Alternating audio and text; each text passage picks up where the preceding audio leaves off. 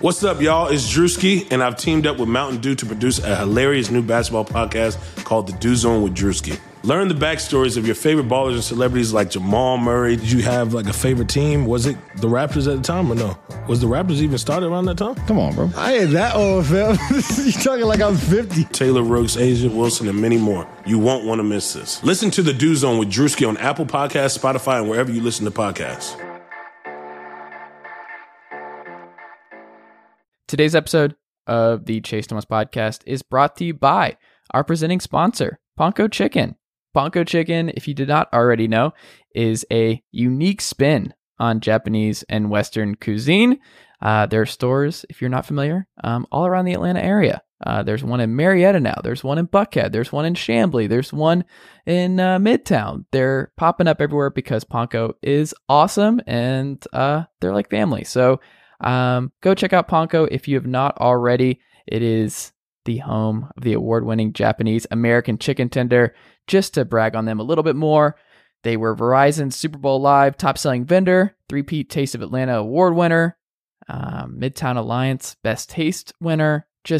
They won all the awards because Ponko is great and Ponko is delicious. So if you are in the Atlanta area and are looking to try something new and good and delicious, go check out Ponko Chicken today and tell them that I sent you over. Also, if you have not already, go check out chasethomaspodcast.com. It's where all of my episodes to all of my podcasts are, all of my writing that I do, more information on me and who I am, and why you should be listening to this podcast and reading my work and all of that great stuff. Go do that. Go to Chase Thomas Podcast today. If you're an Apple Podcast listener, go ahead and leave me 5 stars and a rating and a review. That's great. I need it. It helps the show continue to grow and all of that good stuff. You can listen on SoundCloud, Spotify, like I said, Apple, Google Play, everywhere where you can get your podcast. The Chase Thomas Podcast will be there. So go do that today. All right. I think that's everything. We can get into today's episode. Uncle Darren, let's go. The Chase Thomas podcast. My nephew needs me to record. See, I already hate it. I hate it. All right. Good morning and hello and welcome to a Sunday edition, special edition of the Chase Thomas podcast. No NFL today. Some XFL games later that we're all just chomping at the bit for. But shout out to Cardale Jones. Great day yesterday. Might be an NFL quarterback down the line. Who's to say? Evan Sowards is here. He is a couple weeks removed from the San Francisco 49ers falling to the Kansas City Chiefs in Super Bowl LIV. And it's been a few weeks where all the takes are out. Everything is just, it's settled down. And the NFL season has moved on. We are on to Las Vegas for the draft with boats and players riding in. That's on the horizon. What we're forgetting is what happened in the Super Bowl. But I want to parse through everything that happened in the Super Bowl from Evan's perspective, because Evan was very much emotionally involved in the Super Bowl, I would say. So let's start there. How are you feeling post Super Bowl? I gotta say, I don't know if I'm just really good at dealing with trauma in my early 30s or what, but I was pretty good the next day. I worked the next day. And I came into work and people were like giving me hugs and like acting like it was a funeral, and I gotta say I wasn't happy by any means, but when you're watching the Super Bowl and you're seeing that your team is winning 3 quarters and then that 4th quarter just kind of happened, and I gotta say, as a fan, I kind of settled into the inevitability of it pretty quickly. Like I started to feel what was going on, and I was like, "Oh, we're not driving the ball. They are. Things are happening. We're getting the interception, feeling great, and then nothing, no point from it. I'm like, this is bad." And it felt inevitable, and it was one of those things where it was just like, they're gonna lose, aren't they? And that was a frustrating game, man. Like so many different emotions and so many different thoughts about it. I had a lot of issues with kind of what Kyle did for that game. But yeah, I'm better now. I was pissed for you. I was pissed because as I was watching the game and people were giving me a lot of shit going in because it seems like everybody had picked the Chiefs going in, and I was ardent in my belief that no, the 49ers made more sense to me, the more complete team. This was Jimmy's coming out party. I thought that Kansas City would not be able to get home on a lot of those Jimmy G dropbacks. I thought that if I had to bet on one team to control time possession and just insert their will on their opposing team, I thought it was the 49ers. I thought they were better at that than maybe anybody in the league this year. And they did that for 3 quarters. So as it was going on, people were just waiting for Mahomes to break through, and he had that bad pick, and he was just discombobulated. I was like, oh, this is what it should be. So I was looking around. I was feeling good. I was like, yeah, why did people doubt the 49ers? This is what they've done all season. This is what they're good at. This is their bread and butter. And like you said, the fourth quarter happened, and it happened really quickly. Like the 3 scores in 5 minutes, like it all just unraveled quite fast. Barnwell's piece outlining all the different play calls and everything else the 49ers did in the fourth quarter kind of make Shanahan look a lot better, because a lot of that stuff was Jimmy G misses, and they were good throws, and he missed Kittle on one route over the middle that would have been a first down, and he went the wrong direction, receiver ran the wrong route, that kind of stuff. And then obviously the Emmanuel Sanders miss. Like if he hits one of those, the 49ers still win. And it kind of reminded me on a much smaller scale, obviously, what happened with Kyle in Atlanta in the Super Bowl against the Patriots, where everything that had to go wrong, where they just needed one thing. They just needed Matt Ryan not to take that one sack. They just needed one thing of even if all the bad stuff still happened, they still would have won if that one thing did not go the Patriots' way as well. And that's kind of what happened with the Chiefs. I just feel horrible for Kyle Shanahan, because I think people are looking at him and play calling and run the ball, blah, blah, blah. It's like, well, they weren't doing anything on first down running the football in the fourth quarter. If you go back, it was 2nd and 8, and we know that 2nd and 8 running the football again is not the best strategy. And it wasn't like these were bad play calls. It was just Jimmy G missed, and he got under pressure, and he also, I don't think he went at Kittle enough, and there was just, the Sanders stuff that just really hurts. And if he hits one of those, it's over. I felt worse for Shanahan than anybody else. Yeah, the issue that I had is kind of something that I had talked about all season long. And really, I guess my thought process was pretty straightforward. The first 5 or 6 games of the season, they were just running the ball. And everyone was like, well, this is so great. And, I was kind of the one person that was sitting in the background hey, guys, so eventually some team is going to stop the run and Jimmy's going to need to pass. So maybe maybe we get him some more passes and get him comfortable passing the ball. And everyone's like, well, it's working. It's working. It's working. And kind of throughout the whole season, I was there were times where they did there was some games where they really did try and stop the run and Jimmy did well. But, overall, I was I don't like how little, passing, how much little passing he's getting, kind of experience with. It bothered me. And then obviously the first 2 playoff games, they basically don't pass the ball at all. They're able to just run completely down their throats. And I'm sitting here and I'm like, this guy has absolutely no momentum going into the playoffs with his passing abilities. He's doing really good on play action. He'd always been doing good on play action, but here we are. It's the Super Bowl. He's essentially a month removed from since the last time he really had to pass the ball when he played the Seahawks.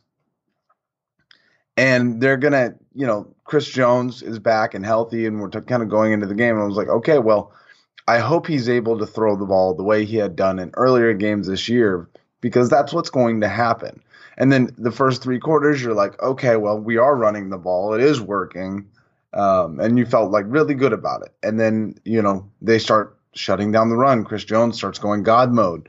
And then, Jimmy's, they're not getting the ball to Emmanuel Sanders, not getting the ball to George Kittle, the best offensive weapon in the NFL. It was I don't know. It just. So for you, it was a chemistry thing where it was just they did not get enough reps at all going throughout the course of the playoff run. I think that's a really interesting perspective, because that's not talked about enough. Is they were using their will, running the football, doing their trickery and their innovative scheme, but the problem with that is there was the lack of variety rather, kind of influenced how Jimmy G may have played in Sunday. Like, does he miss that Emmanuel Sanders throw? Does he miss Kittle over the middle? Does he miss those throws if he's having to do what Mahomes had to do the last couple weeks going into the Super Bowl? Yeah. Where he got those reps. He was finding Kelsey, finding Hill, like having to play from behind, having to will his team back. Jimmy G was allowed to coast because that was the most effective way of winning football games. And he was not asked to be that guy that he's shown he could be, like in the Saints game, but he didn't have enough of those kind of reps where maybe that would have changed the 49ers' fortune, and maybe he would have been able to connect on one of those passes that he missed on. I think that I hadn't really considered that, but that is definitely something that should be looked at. So I don't know. So what do you do? How do you fix that next season? Like, because it worked. So it's just weird to criticize him for it, because it's like, well, I mean, Shanahan won a lot of football games doing that, but when the time came for him to really need Jimmy G to step up, he didn't have the chemistry and things like that to willed his team to win because he just didn't do it enough in the regular season. That's fascinating. So here's the issue. I think once they're going to lose a couple players to free agency, they're going to restructure some contracts. They've already started with their center. There's talk Jimmy might restructure his contract. Who knows? But they'll have a decent amount of cap space. Nothing crazy, but they'll definitely have time. A lot of room to make some pieces. They don't have a lot of draft picks. They have a first round pick, and then I don't think anything until the 5th round. So talk of them trading back is a thing. But I think my approach to this, as much as I thought Raheem Mostert was great this year, and Matt Breida was great last year and kind of early this year, like, if that's your goal, if you want to run the ball, I don't have an issue with it. Clearly it worked this year, but I think they need to maybe look at getting kind of some higher caliber running back. A lot of people think the running back position is dead and that you don't need high talent running backs or whatever. But you got to ask yourself, if Le'Veon Bell or Saquon Barkley or Christian McCaffrey or one of those really top tier running backs was in the Super Bowl, do you think it would have been enough for Kyle to win the game? Like if Le'Veon Bell, Saquon, Le'Veon, McCaffrey, right? Those all-star dudes that really are perfect for Kyle Shanahan's offense. Or I don't know, Jerick McKinnon playing who knows? I was never very high on Jerick McKinnon personally. But Jerick McKinnon could absolutely be kind of a lower rate. But that's my thing. So I think if you're going to fix it next year, you need to do two things. You need to either get a better running back so that you have a top tier talent where if you're going to really if you're going to lean on running the ball, you have someone that you can trust all 4 quarters. Raheem Mostert had a great season and he had some great moments, but he's just not that guy. And people were super excited about him, but like it was Kyle's scheme. Now, if you plug in a better running back into Kyle's scheme, maybe they win that game. I don't know. On the other, like if Alvin Kamara is right, exactly. I mean, it's just what would it have taken to win that game? On the other side of the spectrum, I think he didn't do. Kyle didn't get Emmanuel Sanders the ball nearly enough. Him and Kittle, Kittle obviously had to block all game long and basically all playoffs long. So, you're going to have to figure out maybe that free agency, maybe you sign, the best available guard. Maybe you use your first round pick on a guard, something like that, so that Kittle doesn't have to be your 6th, offensive lineman next year. And he can actually go out and be what he should be, which is an incredibly dynamic offensive player. So. Yeah. Did you notice Ben Garland at all? Because we were all amazed for weeks on end that he was able to step in the center role effectively. Did you notice anything in this game where it was like, oh, this is finally well, so the thing, I didn't think that the offensive line played bad because it didn't. But once again, when you have George Kittle, being a 6th offensive lineman, like that was kind of the focus. Obviously, there was one of those, I don't think it was Frank Clark. I'm trying to remember who it was. But, one of the defensive ends on the Chiefs just basically ran Kittle over, and they were like, why is Kittle blocking? It's like, well, he has to. Ben Garland, played serviceable this year, right? Like there was a lot of guys that played serviceable all throughout the year when Staley was out, when Weston Richburg got hurt, when Mike McGlinchey, the right tackle, left tackle, and center all got hurt. But they always had Kittle and even Lavoy to Lowell, the 6'8" Atlanta Falcons, right? The 6'8" tight end who's a giant. Like so. That's kind of my thing. Next year, I would like to focus on having a much more trusting offensive line that can do their thing, and then maybe have a tight end play opposite of Kittle that's also has the capability to do some damage in space and score and things like that. So the offense can open up a little bit. Have the Jimmy G takes subsided yet? Have they really have they moved on? Have we moved past the Jimmy G is actually Kirk Cousins argument, or are we still wondering whether or not the 49ers are looking to get out of that contract, that team-friendly contract, and this is why you do that? Is the sky still falling when it comes to Jimmy Garoppolo? Not obviously in the looks department. I think everybody's still on board, it seems like, on Jimmy G's style choices. But from a quarterback perspective, where are you at, and what are you seeing regarding Jimmy G and this game and his future as a franchise? Well, the reality that people need to understand is this. People have been talking about Jimmy G all season. People talked about him during his contract. People talked about him, whenever he does bad, whenever he does good. People need to understand Kyle Shanahan and John Lynch love Jimmy Garoppolo. So no matter what people want to talk about, no matter what people want to bring up in his contract, they need to understand the likelihood that Kyle Shanahan gets rid of Jimmy Garoppolo is, to me, like less than 0%. Like it's just not going to happen. And especially when you're looking right now at the draft picks that they don't have and the money that they don't have, they're not going to bring Philip Rivers or Tom Brady's old ass in for Jimmy Garoppolo. I think this year was, for me at least, was Kyle Shanahan was holding Jimmy back all year, whether that's because it was deserved and Jimmy has some kind of ceiling that we don't know about, but because Kyle just wanted to be in control because he's got PTSD from the Falcons Super Bowl.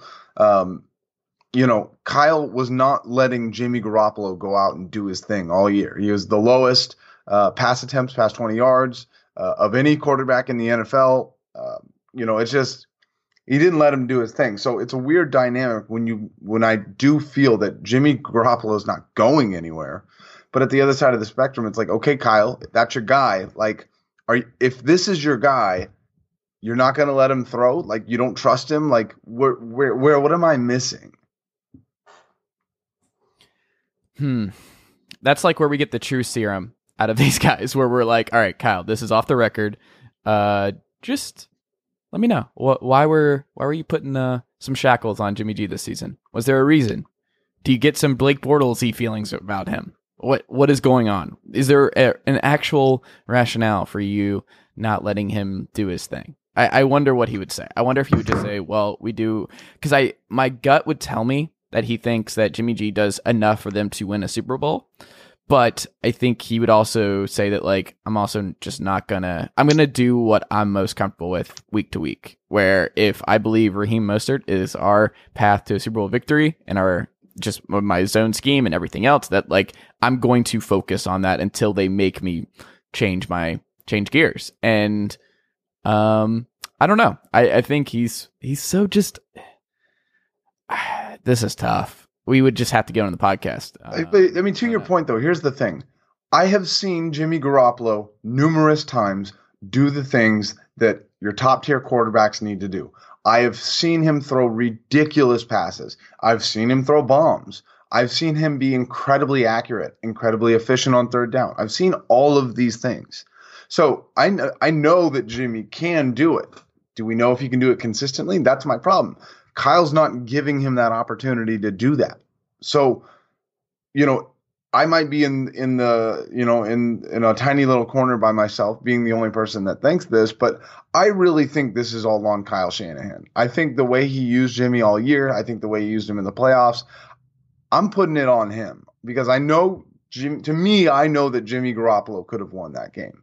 but he didn't get the chance. He didn't get the opportunity. Now, there's things that go into it, right? Like, obviously, we're like, we'll get the ball to Kittle, and if Kittle's not blocking, then does Jimmy get murdered, right? So there's a lot of things that go into it. But at the end of the day, I think, you need to, if I'm the 49ers and I want to make another run, Trent Taylor, who the first 5 games of Jimmy's career as a 49er, where he was just tearing teams up and beat the number 2 overall defense in Jacksonville Jaguars, one of the guys that he had was Trent Taylor, the guy from La Tech, little white dude, basically mini Wes Welker, who was literally like 85% or higher on third downs.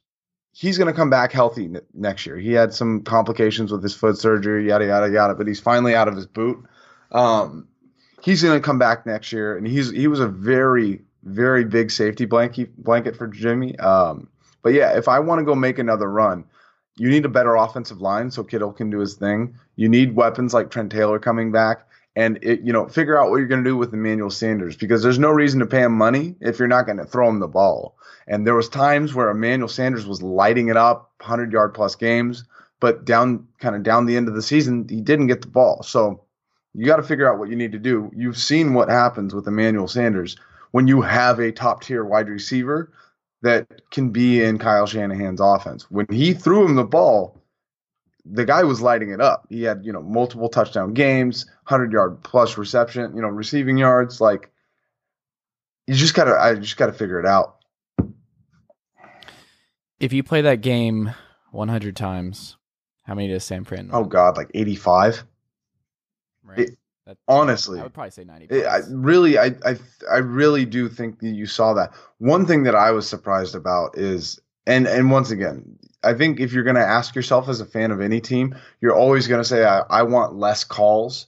And I'm not going to say, oh, holding, they didn't call it, blah, blah, blah. But they, a 49ers team who their big, one of their biggest skills and the most important things they have are their edge rushers. And they were getting held every play. So, it happened a little bit on the other side too. I'm not going to say that it didn't. But they just were not getting called on holds. And there was plenty of times where I think Nick Bosa would have absolutely murdered Patrick Mahomes had he been let go. And there was he's getting held on every play. Like, he's one of those guys. I think he's in that zone where Nick Bosa. To stop Nick Bosa, you have to hold Nick Bosa. Yeah, 100%. You're like, it's like trying to stop a moving car, right? Like, it's impossible. So I don't blame him. But, I thought that there was a couple times where even if you're calling a very, you're letting people do their thing in a game, I think there was a couple plays where I was like, even the ref should have been like, okay, fuck, I have to call this. And he didn't. So I think if you do play that game 100 times, I think the 49ers are just the better team, but that doesn't matter now. It's just got to be more annoying with Pat Mahomes because he was so bad the first 3 quarters, and we're going to forget that in the Super Bowl because he's MVP and all that kind of stuff and what he did in the fourth quarter. But when you look at the numbers of what he was in the pocket, because those throws that he was just missing, he had time. Like, that was when the 49ers weren't getting home. And where he was destructive was when the 49ers did what they always did and blow up the offensive line, force him outside the pocket. But unfortunately, Patrick Mahomes was better outside the pocket than in the pocket in this game. Like, that's one of those where you're just like, the whole point of building this elite pass rush is to force them on the run so that they crumble into Kirk Cousins. Right. Patrick Mahomes is like the only, like, if this is Tom Brady, if they are playing the Patriots in the Super Bowl, Tom Brady, if they get home that many times on Tom Brady, they win that game. And it's not even like close. Like, Brady doesn't have a chance to do what Mahomes does in this game. Like, he was the worst possible person to put in the situation. Even Lamar, I think they run roughshod. If it's Tannehill, I think they run roughshod. But Patrick Mahomes was like the worst person possible for this because he actually throws so effectively when he's forced outside the pocket, and to force him into that kind of zone to find guys and let plays break open. Man, like, and of course, like Sammy Watkins, like out of nowhere. There's just This is the Super Bowl. This is what happens. It's a 1-game sample. Crazy shit happens. But I would, if I was Robert Saleh, like after this game, I'm just like, what the fuck are we supposed to do with this? Like, what else could we have done, really? Yeah, I mean, there's so many different ways to look at it, but I think the reality of it is the 49ers defense made Patrick Mahomes bad. Period. Patrick Mahomes had one of his worst games of the year or of his career. And we're not going to remember that. And it doesn't matter. They won the Super Bowl. Andy Reid won the Super Bowl. Travis Kelce won the Super Bowl. Mitchell Schwartz won the Super Bowl, right? Nothing you can do to stop it. You would imagine if the 49ers could have run the ball and you would have made Patrick Mahomes look bad, you're going to think that the 49ers are going to come out and win that game. And that's why I think the game is interesting. At the end of the day, I think, the 49ers lost a game they had no business losing. And 20 years from now, no one will talk about that. If San Francisco wins that game, who wins the MVP? Like if they just run out the clock and they do what they're doing through the first Jimmy probably would have won. Let's say he connects with Emmanuel Sanders, right? And yeah, they're going to give it to him. I think Nick Bosa was the MVP. I would agree. I think it would have to go with someone on defense. Nick Bosa would have been the MVP for me. Maybe one of the guys that intercepted the ball. Those were some pivotal turnovers. So, yeah, man, it was not fun. But the one thing I will say, out of any team, and no teams ever go back at all. I think if any team could make it back, I think it's the 49ers. I think they're in a really good position. I think they have a chance to make another run for it. And I think we're going to be looking at Jimmy Garoppolo being in his second full season. So hopefully, barring injuries, I think they'll have a good chance to make it back. And they got to keep their coaching staff. They kept LaFleur from joining his brother, which, I mean, there's all kinds of weird I love the ESPN story and the Shanahans and LaFleurs and their relationship and all that kind of stuff. But being able to talk the other LaFleur into not leaving to go to Green Bay and join his brother, big win for them. Yeah, it's a very interesting thing. They did lose Joe Woods, their defensive backs coach. He will now be, the defensive coordinator for the Browns. Yeah. But other than that, yeah.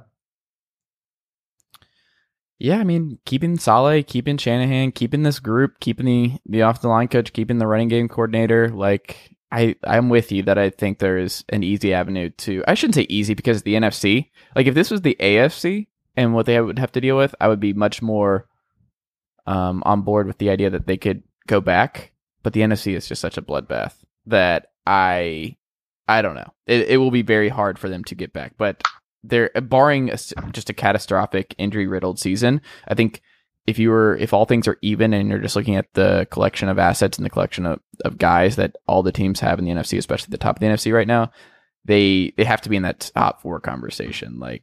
I think Seattle has some big questions, and then Davion Clowney wants to reset the edge rusher market, and somehow he's only 26 years old, which is one of the more insane things I've seen in the last couple of weeks is that Jadeveon Clowney has been in the league for 13 years and is somehow 26 years old.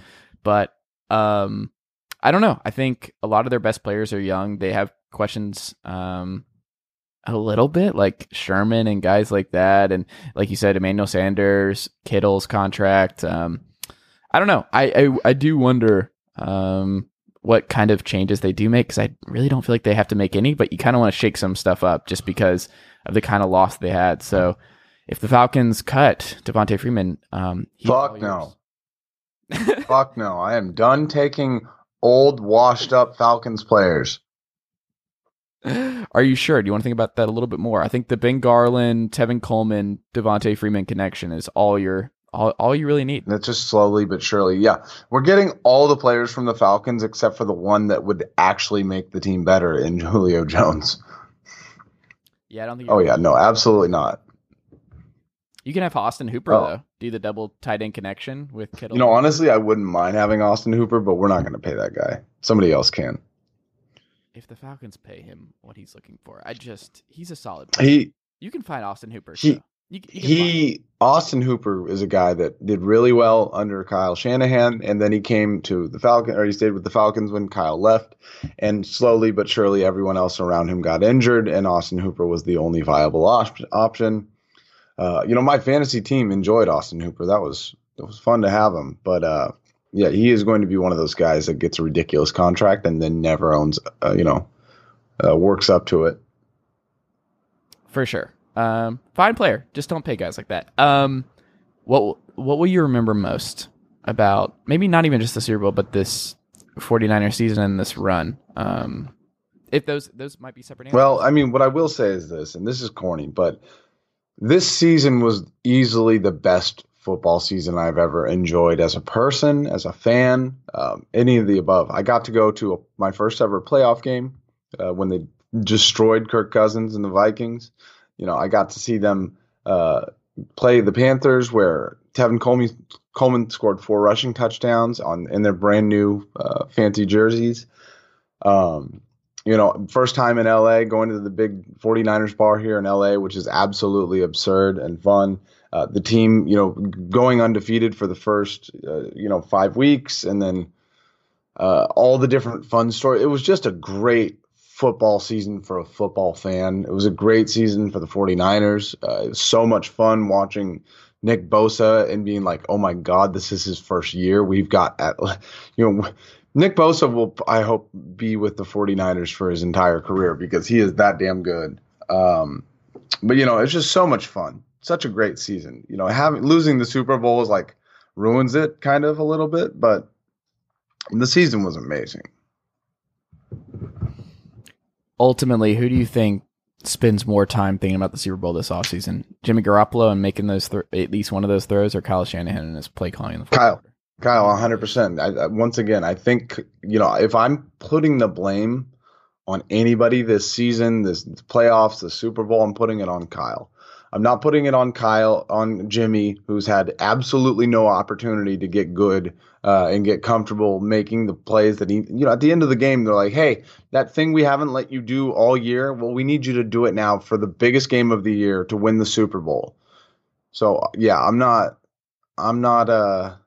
putting that one on Kyle. I think Kyle's going to have to spend the whole year going, okay, now I have 2 case studies on how not to win a Super Bowl, and he's going to have to figure out what needs to happen. But this is the guy that went straight to Bill Belichick and was like, how the fuck did you do that? So I think he's got it in him to kind of figure it out, and we'll see what happens. Kyle, I'm with you. Evan's still with you. Kind of on the fence these days, but I will ride for you. And you know what? Every team that just loves to make fun of Kyle Shanahan, and I'm like, this dude's been to 2 Super Bowls now. He is he can craft all kinds of great offenses, no matter what the pieces are. He knows what he's doing. He's made some mistakes, but your franchise would kill to have Kyle Shanahan running it. Kyle Shanahan is what? It's so frustrating with stuff like that, where I'm like, okay, would you rather have Mike Vrabel, God no, Matt Patricia, Sean McDermott, or would you rather have Kyle Shanahan? In where the league is right now and where it's going, Kyle Shanahan is one of the most valuable head coaches and just coaching commodities in football, and he'll figure it out. The 49ers will be fine. I don't think they're going backwards. It's just fingers crossed on injuries and what Jimmy G does under pressure next year. So we'll have to monitor.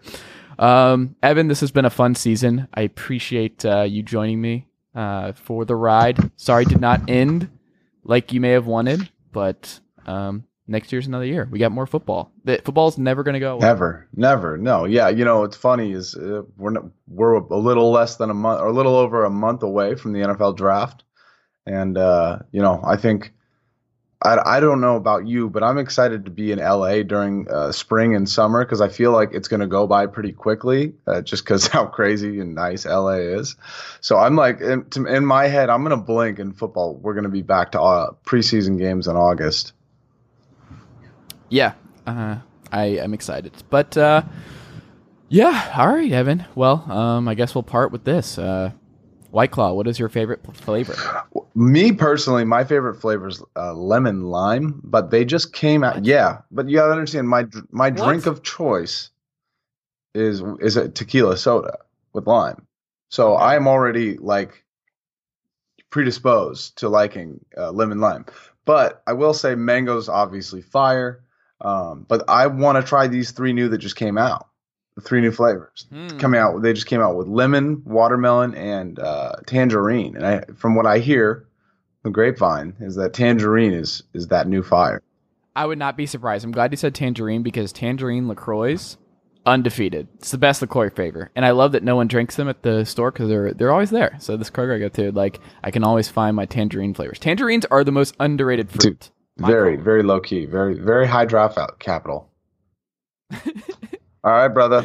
Like Kyle Shanahan and John Lynch. Finding gyms. Finding our Raheem Mosterts in the LaCroix aisle. All right, brother. I will talk to you soon. All right. That'll do it for today's episode of the Chase Thomas Podcast. Thank you to the wonderful guests for coming on today's show. Thank you to my wonderful listeners for listening to today's episode. I greatly appreciate it. If you like today's episode, leave a 5-star rating and a review on Apple. It would be great. It helps the show continue to grow, and I would very much appreciate it. You can also support the show on Patreon by going to patreon.com/Chase Thomas Writer. For as little as $5 a month, it helps the show keep the lights on. So that would be a great help to me as well. You can also follow me on Twitter at @Chase_Thomas. You could go to chasethomaspodcast.com, which has all of my stuff, all my episodes ever, links to everything that you need, and all of my writing that I'm doing fairly often these days on the NFL, on NBA, on college football, on pro wrestling. I write about everything. I write a lot. So go read me on that front. So if you're not tired of listening to me, you can also read me. So that's awesome. But I think that's enough self-promotion from me for one episode. I hope you continue listening. That would be great. And I will talk to you all again very soon. Thanks, guys.